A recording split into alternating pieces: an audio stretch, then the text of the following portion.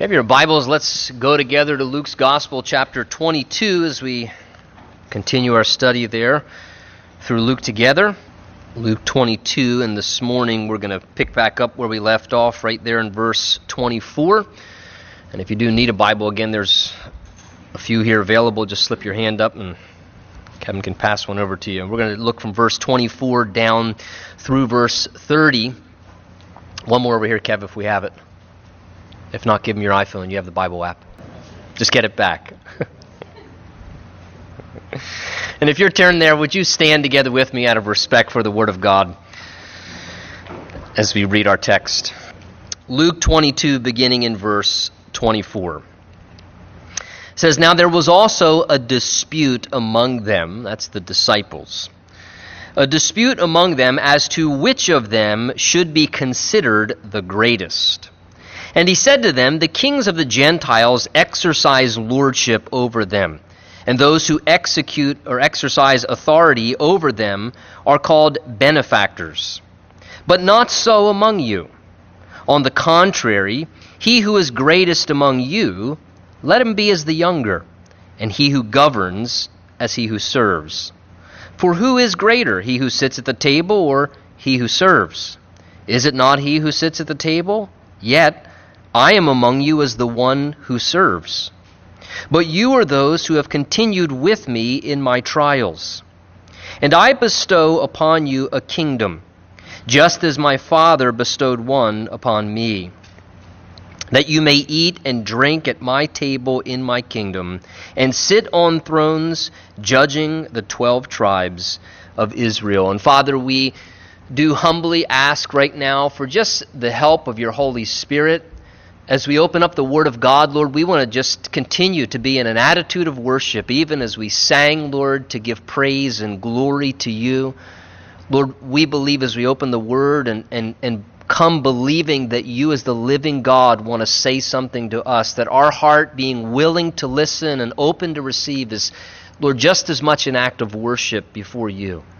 So we ask that your Holy Spirit would give us an ear to hear, and that we wouldn't hear wise or persuasive words of a man, but each one be able to experience that demonstration of your Spirit and your power speaking personally and directly to each and every one of our hearts. Lord, give us a desire to listen and alertness, and we pray for your Holy Spirit's ministry to be our teacher this morning. And we ask these things, believing that's what you want to and will do, in Jesus' wonderful name. And everyone said, amen. Amen. You may be seated.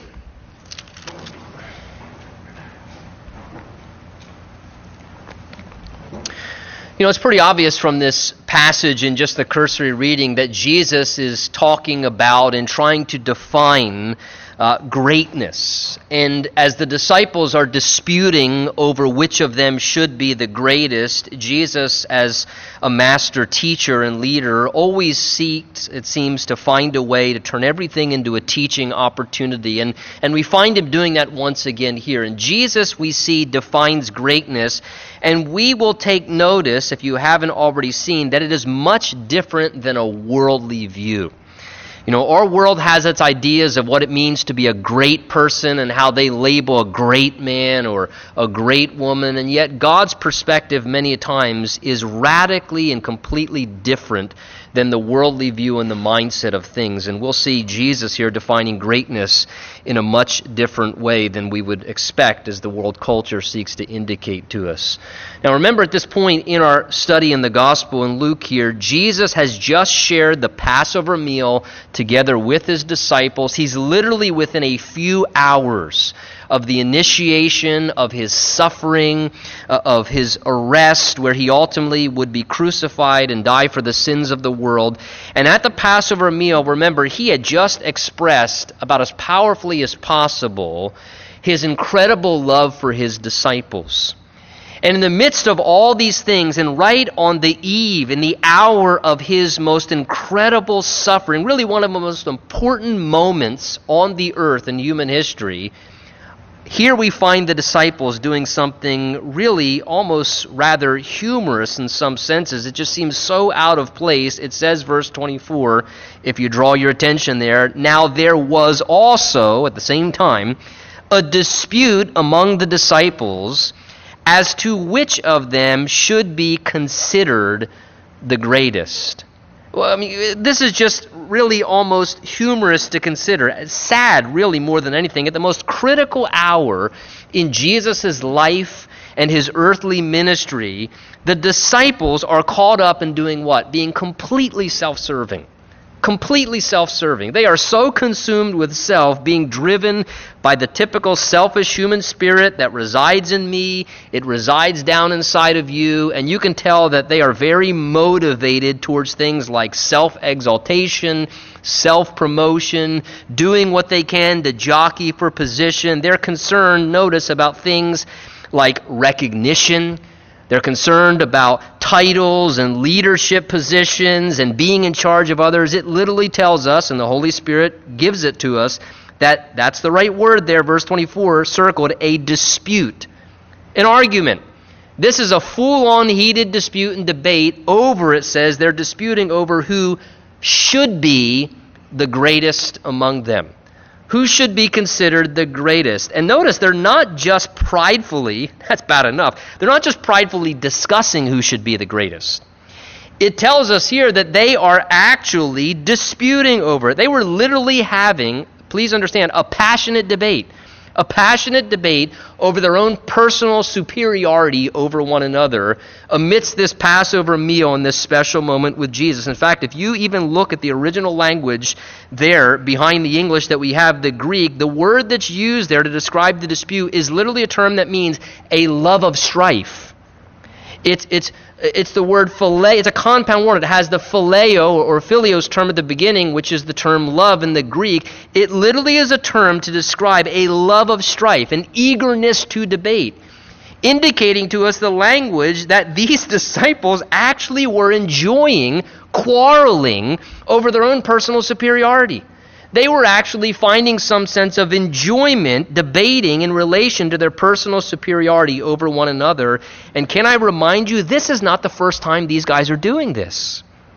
It tells us back in Luke chapter 9, verse 46, that there a dispute arose among the disciples as to which of them would be the greatest. So years earlier in Jesus' ministry, they're having arguments and disputes over who would be the greatest. You know, one day. Who do you think's going to be the greatest? Who do you think ultimately will be the greatest? Now, here they are, hours before Jesus' death and crucifixion, and now they're arguing not about who would be. Hey, who do you think should be? We've had a few years to prove this now. Who do you think should be the greatest? And they're actually bantering and discussing, and even it says debating, disputing over who should be the greatest. I'm telling you, what a great example. I'm so thankful God's word is so clear and so direct to show us here the reality is this is not the first time how the human heart is continually inclined to things like selfish ambition and pride and so forth. The question comes to my mind, what really could have triggered this particular debate? It's not the first time they had this discussion. Probably, more than likely, this particular debate was triggered by the seating arrangements at this Passover meal. If you know anything about the culture at this time, typically when they'd have banquets or feasts, the host would typically seat people in particular locations, and the seating location to the host himself was a direct indication of a person's title or social status or rank, or maybe even like their relational importance to the host. And you could literally look, they would sit typically in a horseshoe type pattern, and the person to the right was the number one priority, and then to the left, and then so forth as they went around the table.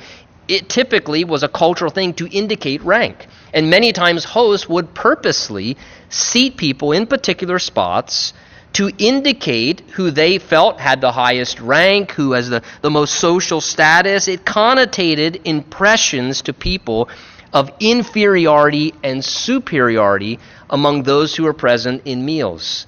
And it's very likely as they're seated at this dinner here, and again, whether Jesus assigned them their seats or considering these guys, they might assign themselves certain seats and kind of when they came in the room, try to, like you and I, they want to play humble, but yet they're honestly so prideful. So, well, I'll take number 3 because then it won't look as bad when he moves me up to 1. I mean, but I don't want to take 1 because then people will think I'm proud or something. And we don't know, we're not told. But it's very likely as they're sitting there looking at the status indicated by the position of their seating, that this could have been what triggered a discussion that probably then developed into this debate and dispute over who should be really considered the greatest. And you can hear these disciples.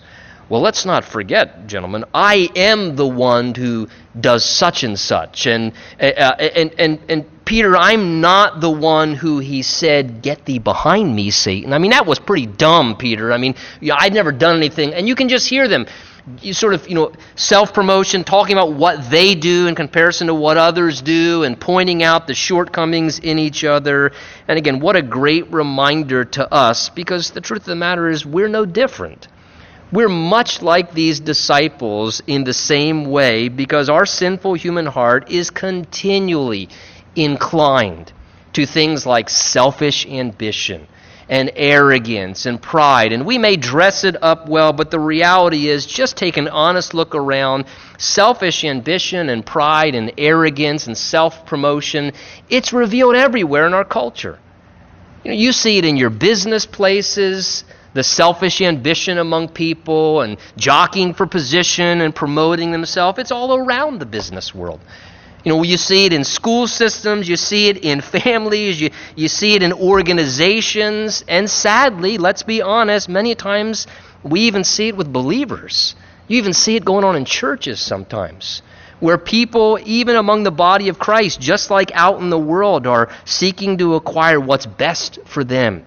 And people can be very self-serving, always looking for making sure they get what they want and making sure somehow that that's accomplished, and selling and promoting themselves or seeking recognition. We're always looking for admiration somehow or in some way, and we have this canny ability, and we may even, again, dress it up in the body of Christ a little better than people do out in the world who may not care as much about their Christian image, but maneuvering for position and posturing ourselves in a way where maybe we'll get picked or selected for something. We do the same thing.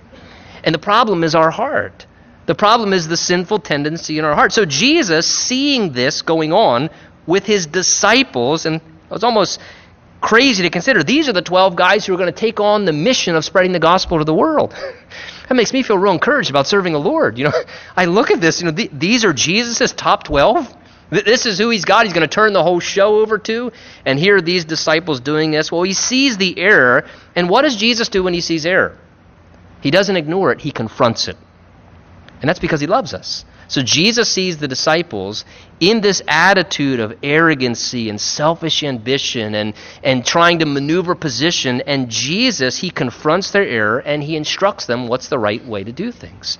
And that's what he begins to do. Again, James chapter 3, verse 14 to 16 tells us, if you have bitter envy and self-seeking in your heart, do not boast and lie against the truth. This wisdom does not descend from above, but is earthly, it's sensual, and it's demonic. For where envy and self-seeking exist, confusion and every evil thing are there. So the Bible tells us to be self-seeking, to be envious, selfish ambition, these things. God says, look, that never comes from God's wisdom. That comes from earthly wisdom that's presented to us in our world culture. And it does nothing but cause confusion and problems in businesses and organizations and in churches alike. It tells us so well, it was in Philippians chapter 2, verse 3 and 4, it tells us this by way of instruction: let nothing be done through selfish ambition or conceit, but in lowliness of mind, let each esteem others better than himself. Let each of you look out not only for his own interests, but also for the interests of others. And again, the Bible says that is the mind that was in Christ Jesus, who's our example that we ought to emulate as well. What great instruction, counter to the error of what you see with the disciples arguing and disputing over the greatest. The Bible tells us the truth is nothing we do should be done out of selfish ambition. We shouldn't be doing anything out of conceit and wanting to exalt ourselves and get recognition and get admiration. But instead, we should always, he says, in lowliness of mind, always make other people more important than us. Esteeming others more important than ourselves. Looking not to be self-serving, but to be sacrificial. And hey, how can I meet the needs of other people? The Bible says that's truly an attitude of greatness. And the disciples' focus and perspective is so out of tune at the most important hour of Jesus' ministry. And sad to say, how many times in our lives can we be so self-serving that we are so off track in our perspective at some of the most important hours, at some of the most critical moments? You know, I have the privilege, and I consider it a privilege on occasion, to be with people at times on some of their most important hours, the most critical moments. You know, a wedding celebration, or the exact opposite, a funeral, or the death or the dying of a loved one. And at times, I'm shocked and flabbergasted how completely out of tune somebody's perspective and attitude can be because they're so self-serving at the most important hours. And this was the disciples. God help us to have hearts that are more in line, especially at the important hours of life, to be those who are seeking to put others before ourselves, unlike the disciples. Well, Jesus, being aware of the self-serving attitude, what does he do? As a good teacher, he sees their contaminated perspective.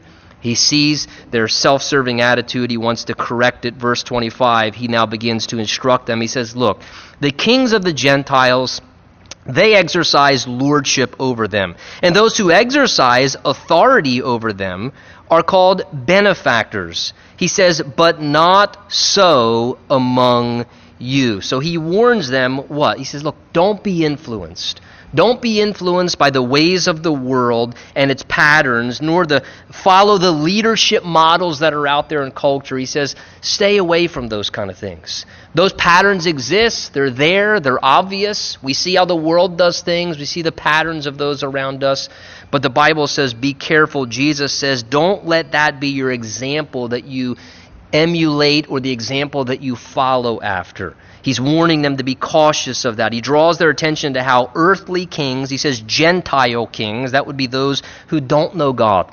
And he says, the model's evident. Look at it. He says, you know how the leadership style of people who don't know God is, and the Jews were familiar with the way the Greeks and the Romans, how they would lead, and their emperors and their kings would rule over people, and how many of them would use and, quite honestly, abuse their authority in such a way where they would kind of dominate over people with a heavy hand. And they would use their authority to kind of control people in unfair ways. And even the fact that you'd use their influential role to kind of promote themselves all the more. They would use their status to try and gain greater status, to get a greater measure of glorification and self-exaltation. Notice Jesus says here, those in authority, they expect to be called, he says, benefactors. Benefactors. Well, you look up that word benefactor, it means someone who confers or provides benefit to other people by their presence or their power. And really, that is what a leader should be. A leader should be a benefactor. A leader should be somebody who, by their presence and by their authority and power and position, they contribute benefit to people. That they actually make people benefit and make their life better as the result of their position.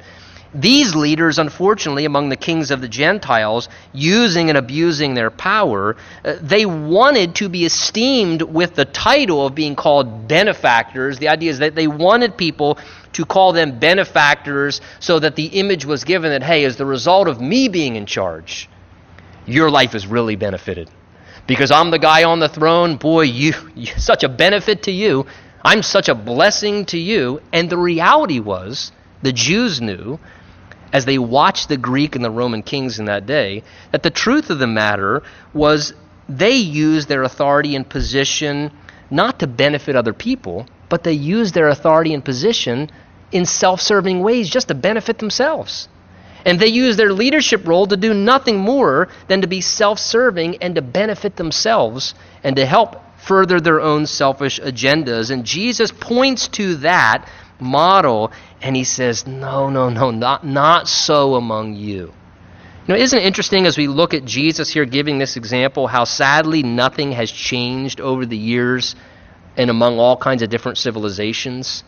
Whether it's in government, again, whatever happened to the term public servant? Somehow that got lost somewhere. We look at the government role. Public servant, indicating I am here in this position to be a servant to you, to be a benefactor to help you. But instead, tragically, much of that has been turned around in our government positions in our world, where instead people use authority and position to just further their own agendas. In the business world, sadly, many times people have authority and position, and they don't use it to bless and benefit the lives of others. Instead, they just use that position, tragically sometimes, to just benefit themselves or to rule over people in a way where they get what they can out of them, and that's it, and they're really only trying to benefit themselves. And sadly and unfortunately, occasion we see it in organizations, and we even see it in the church.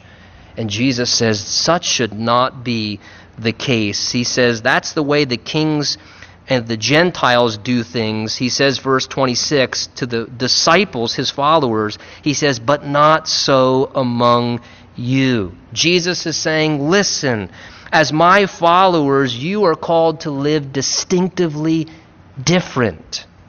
Are you a leader in some capacity? Great, Jesus says. But as my followers, be different. There should be a tremendous contrast, Jesus is saying, between the child of God, the follower of Jesus, and the way that the world does things. The Bible tells us in Romans chapter 12 that we should not be conformed to the pattern of this world. That is, as a Christian, if I claim to be a follower of Jesus, I should be living opposite of the way the world lives. I've been saved out of the world. I've been called out of the world. You and I were living conforming to that pattern, but now we're serving a different king and a different kingdom. And therefore, it should be true that when a Christian is compared to the world's norm, there should be an extreme, distinct difference. There should be a vast difference between Christian leaders, whether in ministry, whether in government, whether in business, whether in schools, whether in families as husbands. There should be a vast difference in our leadership style and the way that we lead in comparison to what the world's norm is. As a Christian, period, people, when they look at our lives, they should see a distinguishable difference. When people look at your life as a Christian, they should look at your life and your conduct in such a way where they say, wow, you know what? That guy's really different. He's different. That gal, she's really different. She's not like everybody else I know. That person doesn't seem self-serving. That person doesn't seem like that they're just looking to fulfill their own agendas and use people and manipulate people and looking out for them. That person, they seem different. They really seem to have an attitude and a disposition, and their conduct and their convictions and behavior, it's really different than what I see out there in the world. Listen, the thing that should make us attractive, gang, as Christians is our distinct difference from the world, not trying to be like the world. The church has this wrong idea, we got to be so relatable to the world so we can draw the world in. Listen, it's our distinct difference that makes people say, you know what? Maybe there's something real to this God thing, this Jesus thing, because that person's really different. And they're so different from the rest of the world, maybe it's true that there's a living God that really is at work in their life that makes them different. And that's what makes them attractive. So Jesus here challenges his disciples as he sees them kind of caught up in the worldly attitudes of those around them. He says, listen, that's the way the kings of the Gentiles do things. They lord it over people. They're looking out for their own benefit. He says, verse 26, but not so among you. On the contrary, he says, he who's greatest among you, let him be as the younger. And he who governs or leads or rules over people, the one who governs, Jesus says, let him be as someone who serves. So what's he doing? He's saying, look, from God's perspective, to be great, it's very different. Heaven's perspective on greatness is to live countercultural to the world, to aspire to things instead like humility, to aspire to things like submission and servanthood. And I like this. Since they desired to be great, Jesus doesn't rebuke them for their desire to be great. I find that interesting. He doesn't say, I can't believe you want to be great. What does he do? He says, do you want to be great? Let me just tell you how to be great then. He doesn't challenge their desire to be great. He instructs them what it means to be great from God's perspective. You want to be great? I'll tell you how to be great. Jesus says if you truly want to be great, he says greatness from God's perspective comes through things like humble submission and an attitude of servanthood towards others. He says, he who wants to be or is greatest among you, verse 26, he says, let him be as the younger. The younger in the culture, clearly, with the least amount of honor and dignity and social status. And in that culture, in that society, younger people did what? They submitted themselves to those who were older. They recognized the proper authority of those who were older than them, and they humbly accepted their role. They let others be in charge.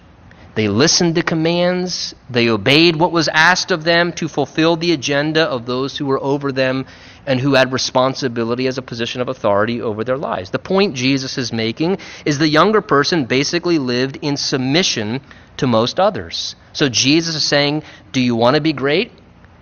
Then make a decision to submit yourself to other people. Do you want to be somebody who's considered great? He says, willingly put yourself under others and have a submissive attitude. Have an attitude that's submissive towards other people. Aspire towards humility. If you want to be great or think you're great, Jesus says, try manifesting it through that kind of an attitude, through that kind of a disposition where you humbly submit yourself to fulfill the desires and needs of other people around you instead. Now, what a great challenge for us as we leave from here and go out into the world this week, whether it be in your home or whether it be in your job place or, again, your school or wherever, to take that as a goal. Hey, let me see, how can I try and have a more submissive attitude? How can I submit myself to other people around me and seek to fulfill what would help them, what would bless them, what would benefit them? You'll shock people because most people in our culture aren't like that. People in our world, they're always looking to try and be in control of people and tell everybody else what to do. But to default on occasion, the Bible tells us in Ephesians 5, submit yourselves to one another out of the fear of God. That one of the attitudes of a heart that is right and pleasing to God is just a submissive spirit that, hey, there are times when maybe you're supposed to be in charge. But what's wrong on occasion with just stepping back and letting somebody else be in charge? And saying, hey, how about you call the shots and we'll do what you want to do, or take the lead and I'll just follow. What's wrong with doing that?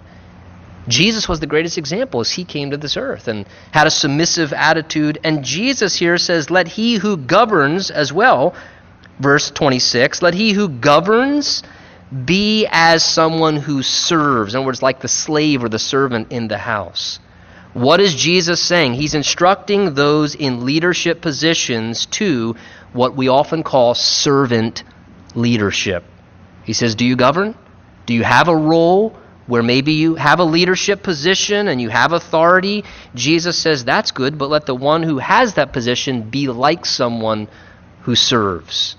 A servant. He's calling the leader to servant leadership, whereby that leader in their position of authority, yes, they can give wise direction. Yes, they can use their role to know how to guide people, and they know how to make wise choices and direct things the way that a leader must be able to.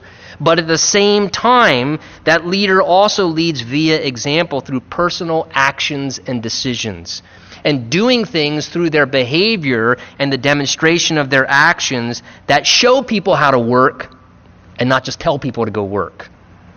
And they're a servant leader in the sense that they don't just send people out to do work, they actually share in the work. And they don't consider certain tasks too low or menial for them, and they would never ask as a leader someone to do something that they themselves have never done. Or they would never ask someone to do something that they themselves are not willing to do if necessary, if that's what it took to get the job done. This is what servant leadership is. This is what Jesus says a leader that's in line with the heart of God would be like, where they're willing to roll up their sleeves and do every task just like everybody else. And they know how to lead and govern and direct, but they also are someone who doesn't just give orders and sit back and watch everybody else do the work and recline and take it easy while everybody else is working twice as hard as those around them. And Jesus says, look, if you're going to govern and lead, here's what he's saying. If you're going to govern and lead, listen, always still be willing to still put your shoulder into the work. Always put your shoulder into the work. Whether you're a leader in your family, listen, I understand that as a leader in our home, there are certain things we may give tasks to our kids and this and that, chores, errands, but what if once in a while we take the lowly task?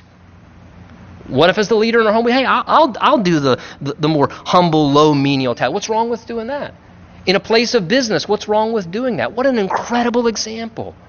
To do that when we have opportunities to lead by example by being a servant leader. Jesus is showing the disciples, and he's telling you and I, that greatness is not just in the titles that we hold. Greatness really is in how we take care of people. Greatness is demonstrated by being willing to serve people and to take care of people and treat people properly. In 1 Peter chapter 5, you might want to write that down in your notes there. Peter gives examples, gives an exhortation, to the Christian leader, to the elder, how to not only be an example, but to serve the flock of God among them. And he exhorts the fellow leaders in the church body to be those who serve as overseers by giving an example of the demonstration of a servant attitude in their own life. And what a great illustration Jesus sets now in verse 27 as he uses, watch, his own life. He says, "For who is greater, he who sits at the table or he who serves? Is it not he who sits at the table?" That was understood. "Yet," here's a statement, "I am among you as one who serves." Jesus says, listen, again, I'm not just telling you these things theoretically. Have I not demonstrated them experientially? See, it's one thing to proclaim things. Again, when we're a leader, we're trying to teach people. It's one thing to stand up and with oratory to say, hey, this principle, and to make theoretical statements.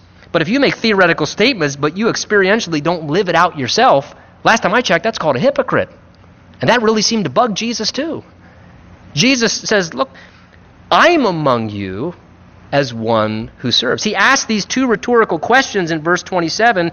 He says, tell me, culturally, who's typically the greatest person?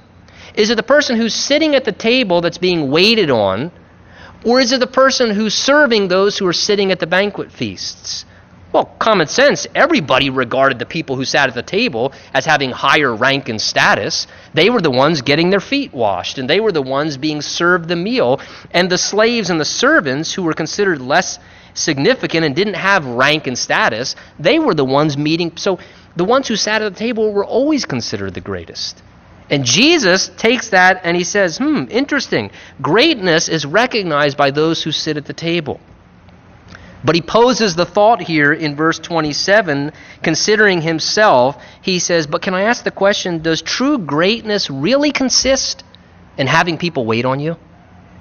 That's a good thought to consider. Does true greatness really consist in how many people wait on you? Does that demonstrate greatness? If so, Jesus challenges that because he says, I am among you as one who serves. And consider that. Who was Jesus? He was the host of that Passover meal. He was their teacher. He was their Lord. To the disciples and to everyone in society, Jesus was considered pretty great. Let me go a step further. Jesus was the Son of God. Jesus was sitting on the throne in heaven, and all angels and everyone bowed down in worship to him as King of Kings and Lord of Lords.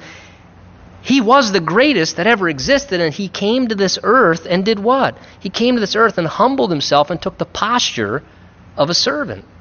Philippians 2 tells us that Jesus, being God, made himself of no reputation, taking the form of a bondservant. He said himself, the Son of Man did not come to be served, but to serve. I love that. Jesus says, when I came to this earth, though he merited every ounce of worth and glory, and to have everybody serve him, he's the Son of God, the Savior. But he said, I didn't come to be served. I came with the express purpose of serving others, of serving other people. Man, what a great exhortation for us. Jesus' life demonstrated, in fact, many a times when you look at Jesus, a lot of times he made people uncomfortable because people knowing who he was, and yet then he would humble himself and serve in lowly ways that caused people to almost kind of feel a little ashamed and awkward.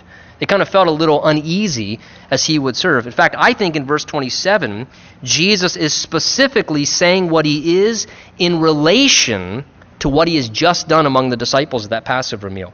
Again, writing in your notes, John chapter 13. Many of you are familiar with that story. What happens in John chapter 13? John chapter 13, at this very meal where they were sitting at the table and Jesus says, I am among you as one who serves. What did Jesus just do among them probably right before he said these things? It tells us that he got up from the Passover meal and he started washing all the disciples' feet, doing the most lowly, menial thing as the disciples are standing around disputing over who's the greatest. Why? Because they're thinking, certainly somebody should be washing feet. And they're all looking around at something that needs to be done thinking, but somebody else should be doing it, not me. Somebody should be washing feet. Jesus says nothing. He gets up and he does the very thing that needs to be done that everybody else is standing around thinking they're too great to do. And he just humbly gets up and he starts washing everybody's feet. And then they're all shocked. And they're all ashamed. Peter, oh, Lord, what are you doing? You shouldn't be washing feet. You're the Lord. You shouldn't be washing feet. And Jesus says, do you know what I've done among you? If I, your Lord and teacher, do these things, shouldn't you do the same? And he says, blessed are you if you do them. He says, you really want to be blessed? Try being a servant next time. Find out how you get blessed being a servant. The joy somehow that comes into our lives. And just a great passage to read in relation to what Jesus is actually saying here. I am among you as one who serves. Look at verse 28. Jesus says, but you are those who have continued with me in my trials. Now, I like this. Jesus, despite the disciples' weakness, despite their failures and mistakes that they often made, he here in verse 28 lovingly expresses how he valued and appreciated what? Their loyalty.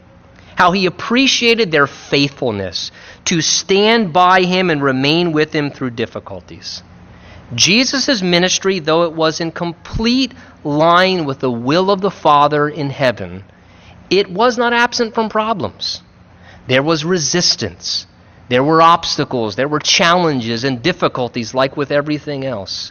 And as Jesus went through some of those difficult, challenging times, when we read the gospel accounts, we see what happened.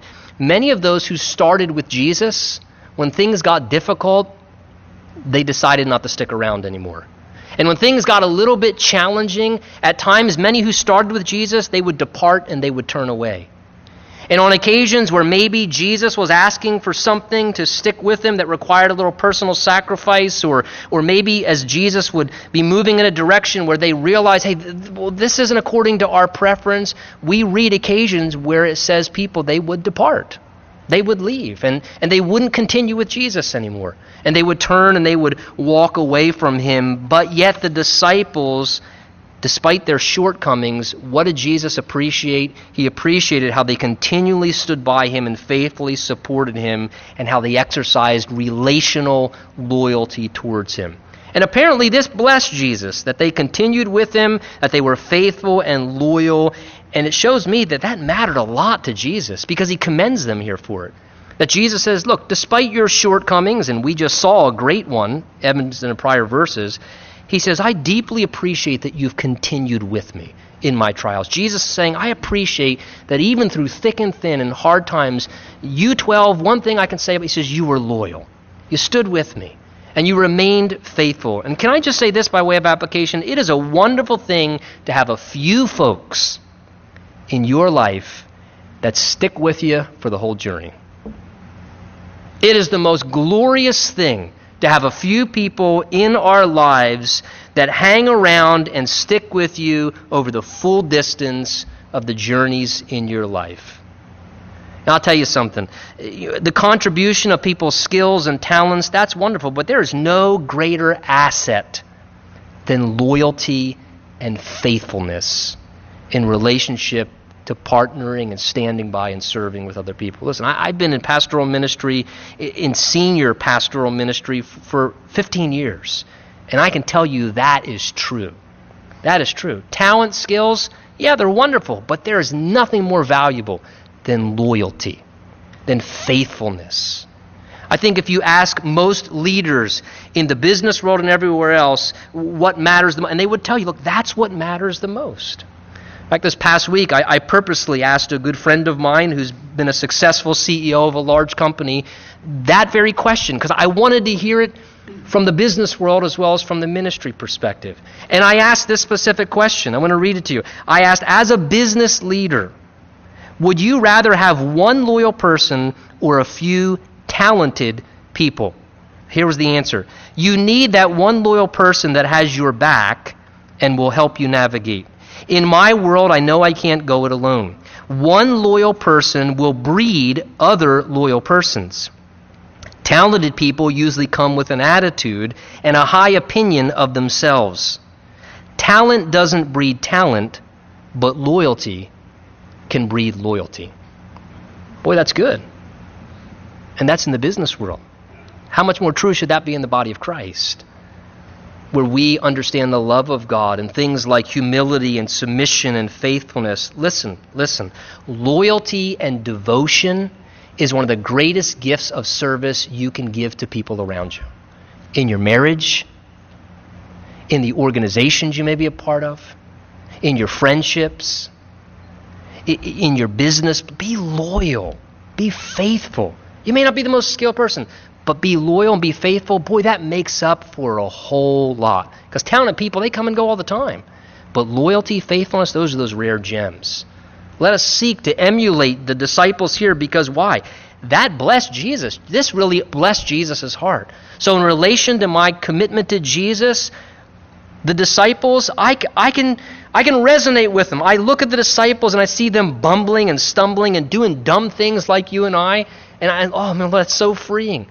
But Jesus says, look, I know you disciples aren't perfect, but he says, what I do value, you stood with me. You continued with me, even through thick and thin and through my trials. And you know what? As a follower of Jesus, if you're a disciple of the Lord Jesus Christ, you may not have a perfect track record. You're going to stumble. You're going to fail. You're going to sin. You're going to make mistakes. But you know what really honors the heart of Jesus? Just stick with him. Just keep loving Jesus. Just keep walking with Jesus and continue with Jesus. Don't turn away from Jesus. Things are going to happen, hard things, difficult things. We're going to have ups and downs, but life's full of trials. But continue with Jesus. Continue with Jesus.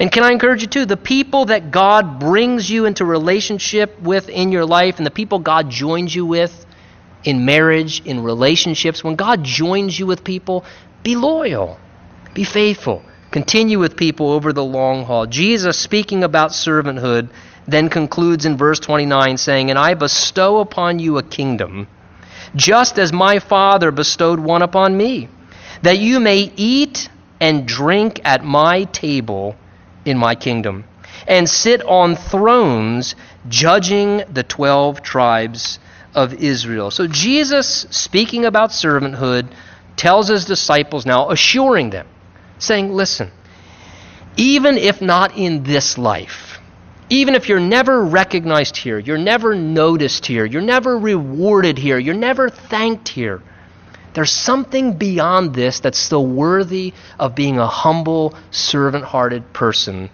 in your life. And Jesus says you will ultimately be rewarded eternally.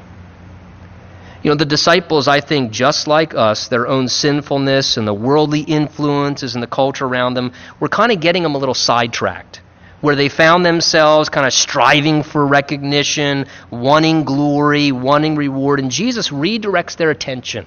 He redirects their attention to what really matters. He redirects their attention to the ultimate eternal reward. He says to them there in verse 29, even as I'm going to inherit a kingdom, he says, I'm going to bestow the kingdom experience upon you as well. He says, verse 30, that you may eat and drink at my table in my kingdom, and sit on thrones, judging the 12 tribes of Israel. So those who followed Jesus, those who remained loyal to Jesus, his servants and disciples, they would receive a special reward. In verse 30 here, he mentions particularly some unique and special privileges of these disciples, opportunities and status that they would receive as a result of their faithfulness.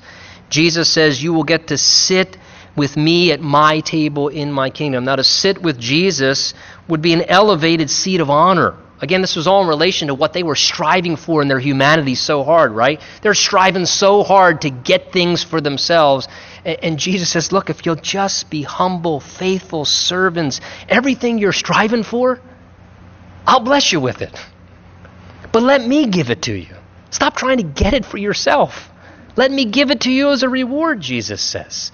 One day you'll get this high status. You'll sit with me at my table in the kingdom. And he says, and position, oh, you want position so bad. Jesus says, listen, there's a unique reward coming for you. For the disciples, the 12 that were there, Jesus says, you will sit with me at my table, but more than that, you will sit on thrones, he says, judging the 12 tribes of Israel. These 12 disciples will get the unique privilege to rule together with Jesus, to share in the governance of his kingdom in some way, judging and overseeing the affairs of the kingdom. And I think you find Jesus here encouraging his followers to realize, listen, it is completely, thoroughly worth every ounce of effort and attitude in our heart to be humble, to be submissive, to be servant-hearted, despite what the world is doing, because he says, listen, it will not go unrecognized from heaven's perspective, and it will be rewarded. The things you do in your house that not another person sees, but God sees your heart, that you're trying to be a humble servant as a teenager, you're trying to be a humble servant as a husband, or as a wife or a mom, you're trying to just be a humble, servant-hearted person. Jesus sees it, every ounce of it, and he will reward that. The things you do in your business, if you stay an extra 15 minutes, or you come in 15 minutes early, or you do something and nobody else sees it, and the boss never recognizes it.